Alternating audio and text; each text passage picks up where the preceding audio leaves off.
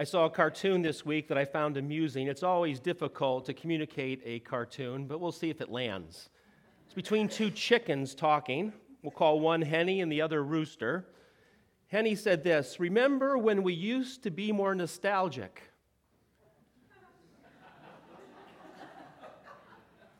And Rooster responded, "Yeah, those were the good old days." It didn't go as much as I thought it would.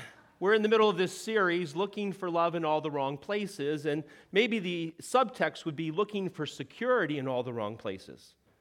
We looked at narcissism initially, with the love of self, and how that is an evaporating reality and does not give us much comfort. Last week, Jackie brought us into nice things and how accumulation gives us a sense of security until we have to get rid of all of our accumulation. And we realize that those things gave us a false hope. Today we look at the notion of nostalgia. Love of the good old days. So what are the good old days? I grew up hearing my grandfather talk about the good old days. They were the Depression.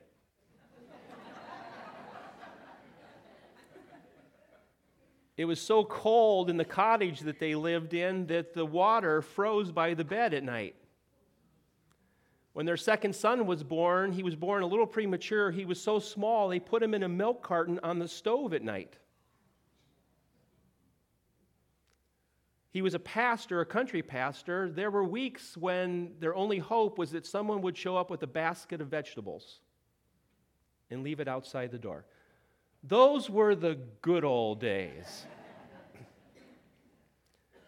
I see a gleamer in my father's eyes every once in a while. He'll take saltine crackers and break them up into a bowl and pour milk over them. Now, there's every other kind of delicacy in the refrigerator, but he's gleaming. See, he grew up in incredible poverty. His father died when he was 6 months old. They did not have running water in the house. He began working probably at age 11 or 12 and gave all the money to his mother to help provide. But when he was a kid, a treat was to take saltine crackers and break them into a bowl and put milk over it. And that just brought such delight to his soul. My nostalgia involves the Cleveland Browns.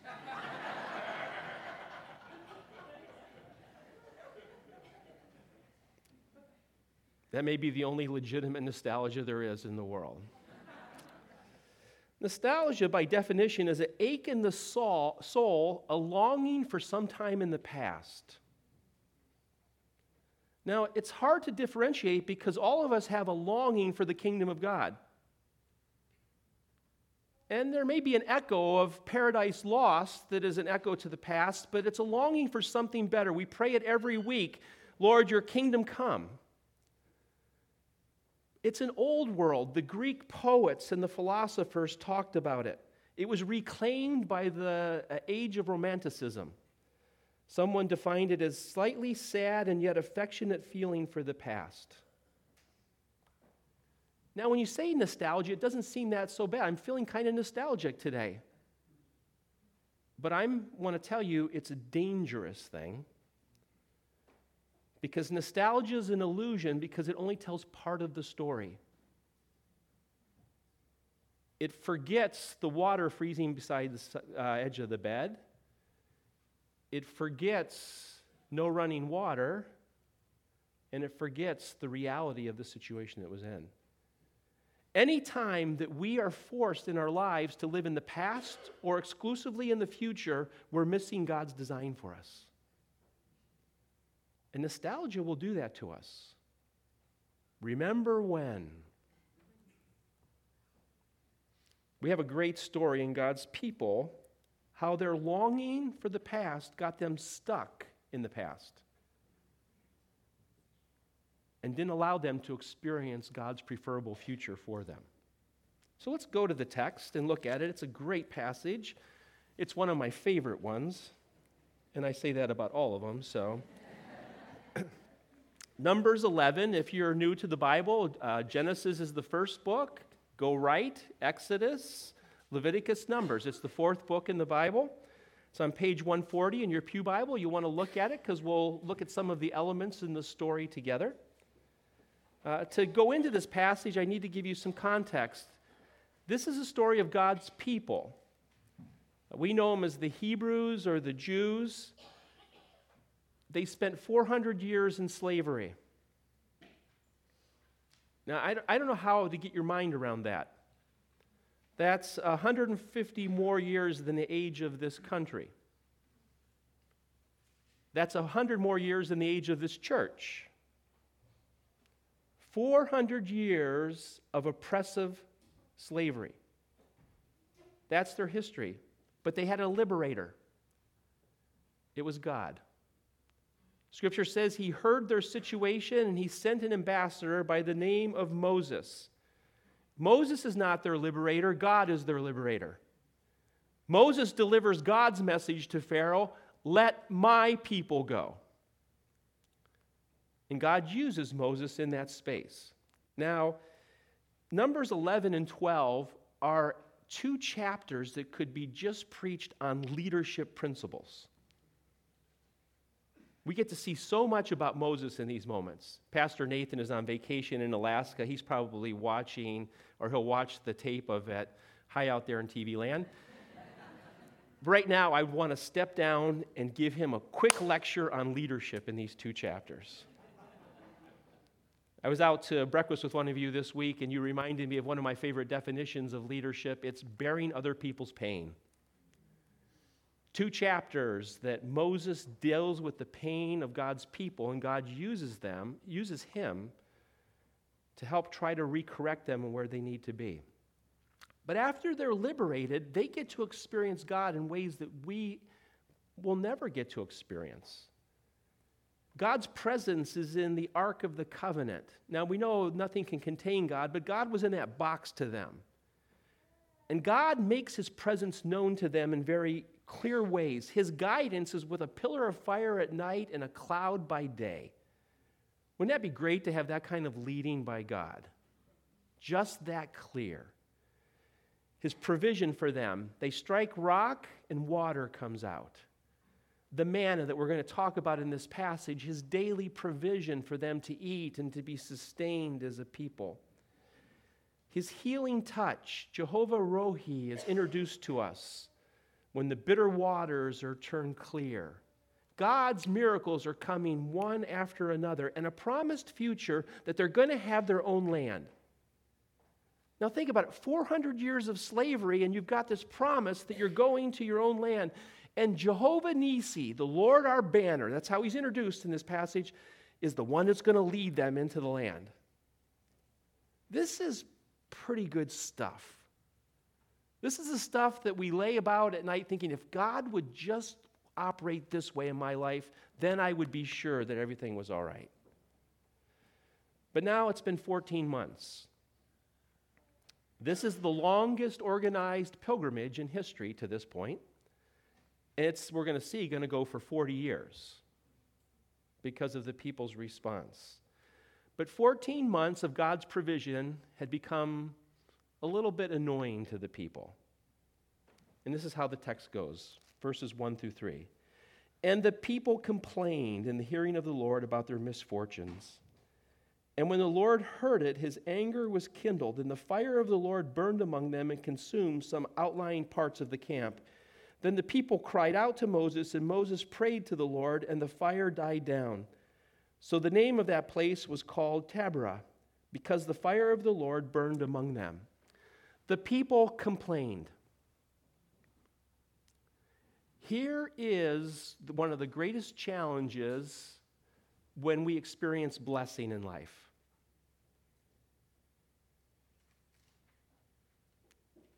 There's always a tendency to say, I just wish there was something a bit more.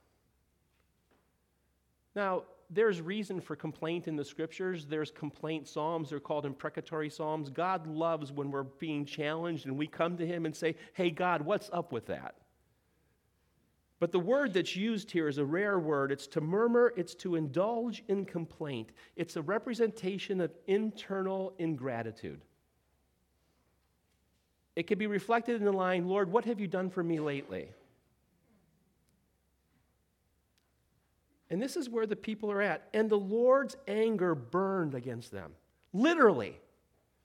There was a blaze. Talk about the presence of the Holy Spirit. The whole camp around them is burning. Now, we as Westerners have a real hard time with an angry God. It's because we haven't resolved our own emotions to anger. Anger itself is not bad. Scripture says, be angry and sin not. Why is God angry? He's not angry at them. He's angry for them. He's saying, I'm bringing you to this place, and so his anger burns to warn them. I wish God's judgment were this quick today. You know, most of the problems that come to me when I get to the point of counseling people, it's gone so far down the road that it's very challenging to be helpful to the people at that point. The hole has been dug so deep. God would have been gracious at one of the earlier sins and one of the earlier infidelities and one of the earlier things if he had flicked them up by the side of the head or hit our lawn with some fire. You know, God might be more gracious to me if he'd come up behind me and flick me in the ear every once in a while and say, stop doing that. But God's judgment here is because he's concerned for their future. And the people then cry out again. There you get to see the grace of God's judgment. And Moses does what Moses does. He prays. And there's peace in the camp. But peace is very short-lived when there's a group of people together. Verse 4.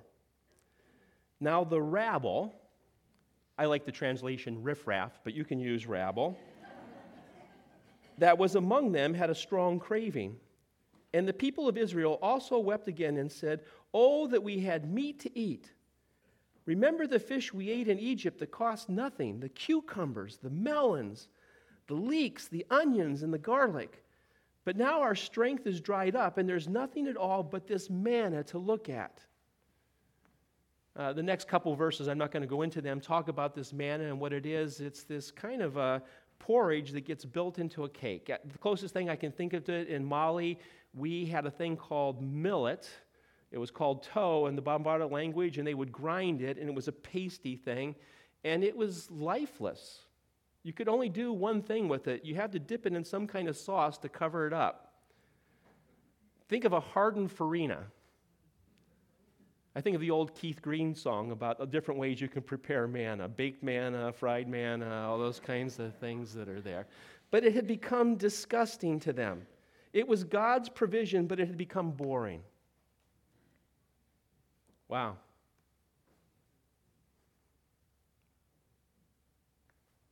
I don't know where that came from, but when God's provision becomes boring. Woke up this morning and had breath of life.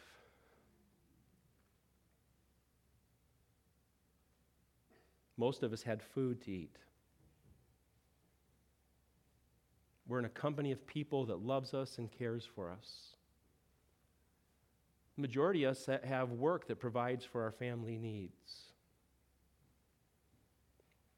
So easily I get bored with God's provision.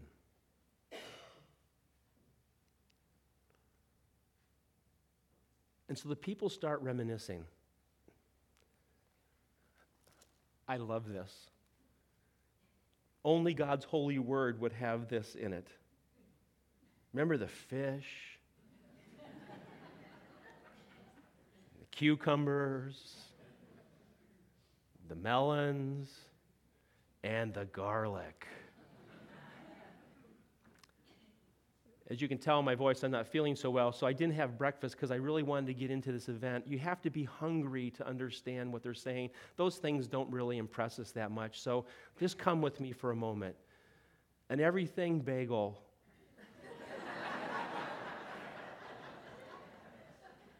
Lightly toasted, not too much, just a little bit brown on the edge, just smeared a little bit with butter. 2 eggs over easy, a little American cheese melted over. Bacon cooked just the amount of time so it just kind of leans over those eggs, not too crispy. The yolk of the egg is just so right that when you bite in, it drips a little bit on your chin.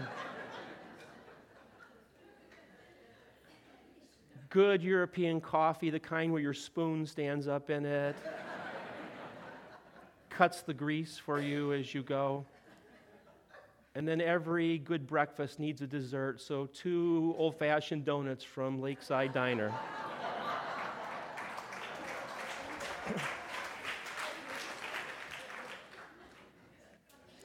Is your mouth watering now?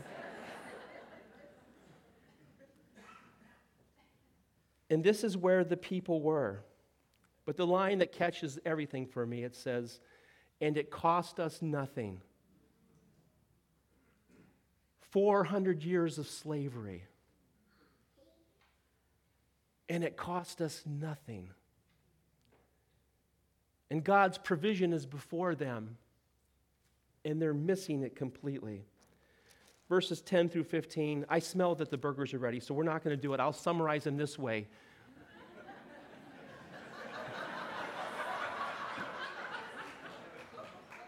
I can see your mouth watering now.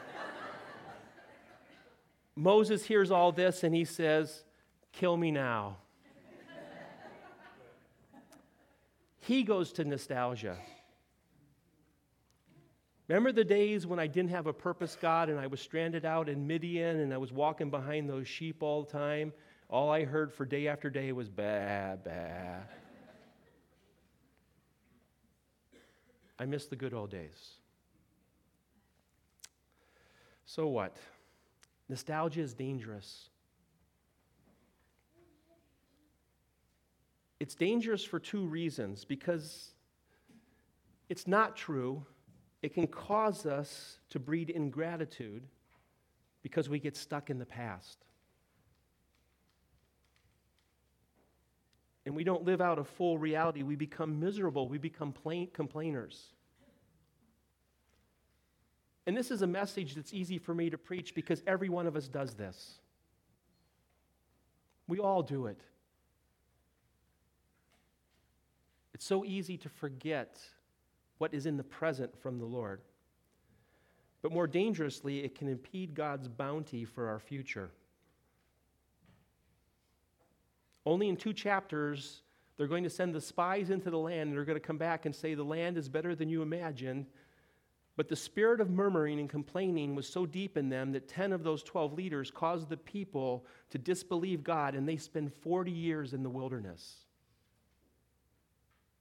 You see, I can't stop God's big design for what He's doing in this world. He doesn't force me to partner, but He invites me into it. I can miss His bounty in my life by being stuck falsely in the past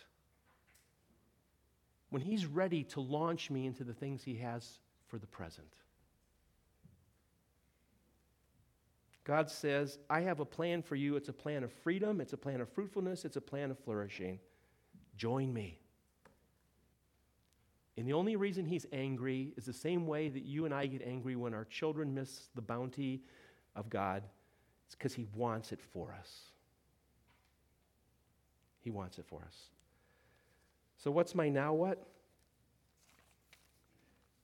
Develop a theology of remembering, not an attitude of nostalgia. Remembering recounts all the good things that God has done and creates a response of praise and thanksgiving out of me that allows me to live fully present in the space that I'm at. And enjoy God's fruitfulness and expectation for what He has in the future. I would never say kill longing. Longing has to be a part of us because the kingdom is not yet.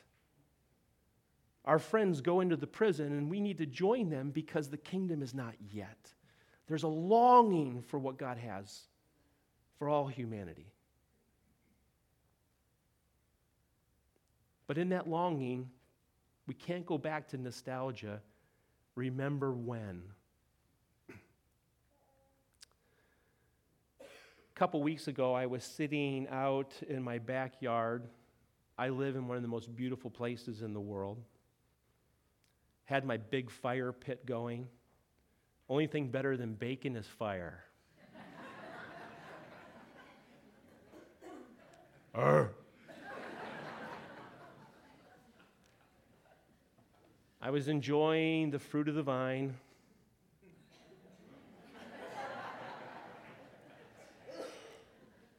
The leaf of the tare. And I'm sitting there, the sun's gone down, it's idyllic, and I hear this word, Chuck, are you crazy to leave this? Already leaning into nostalgia. And God in his graciousness immediately gave me this word, oh, my son, you have no idea the things I have prepared for you.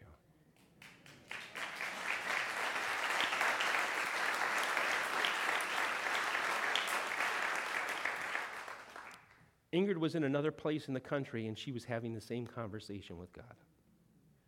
Oh, my daughter, you have no idea the things I have planned for you.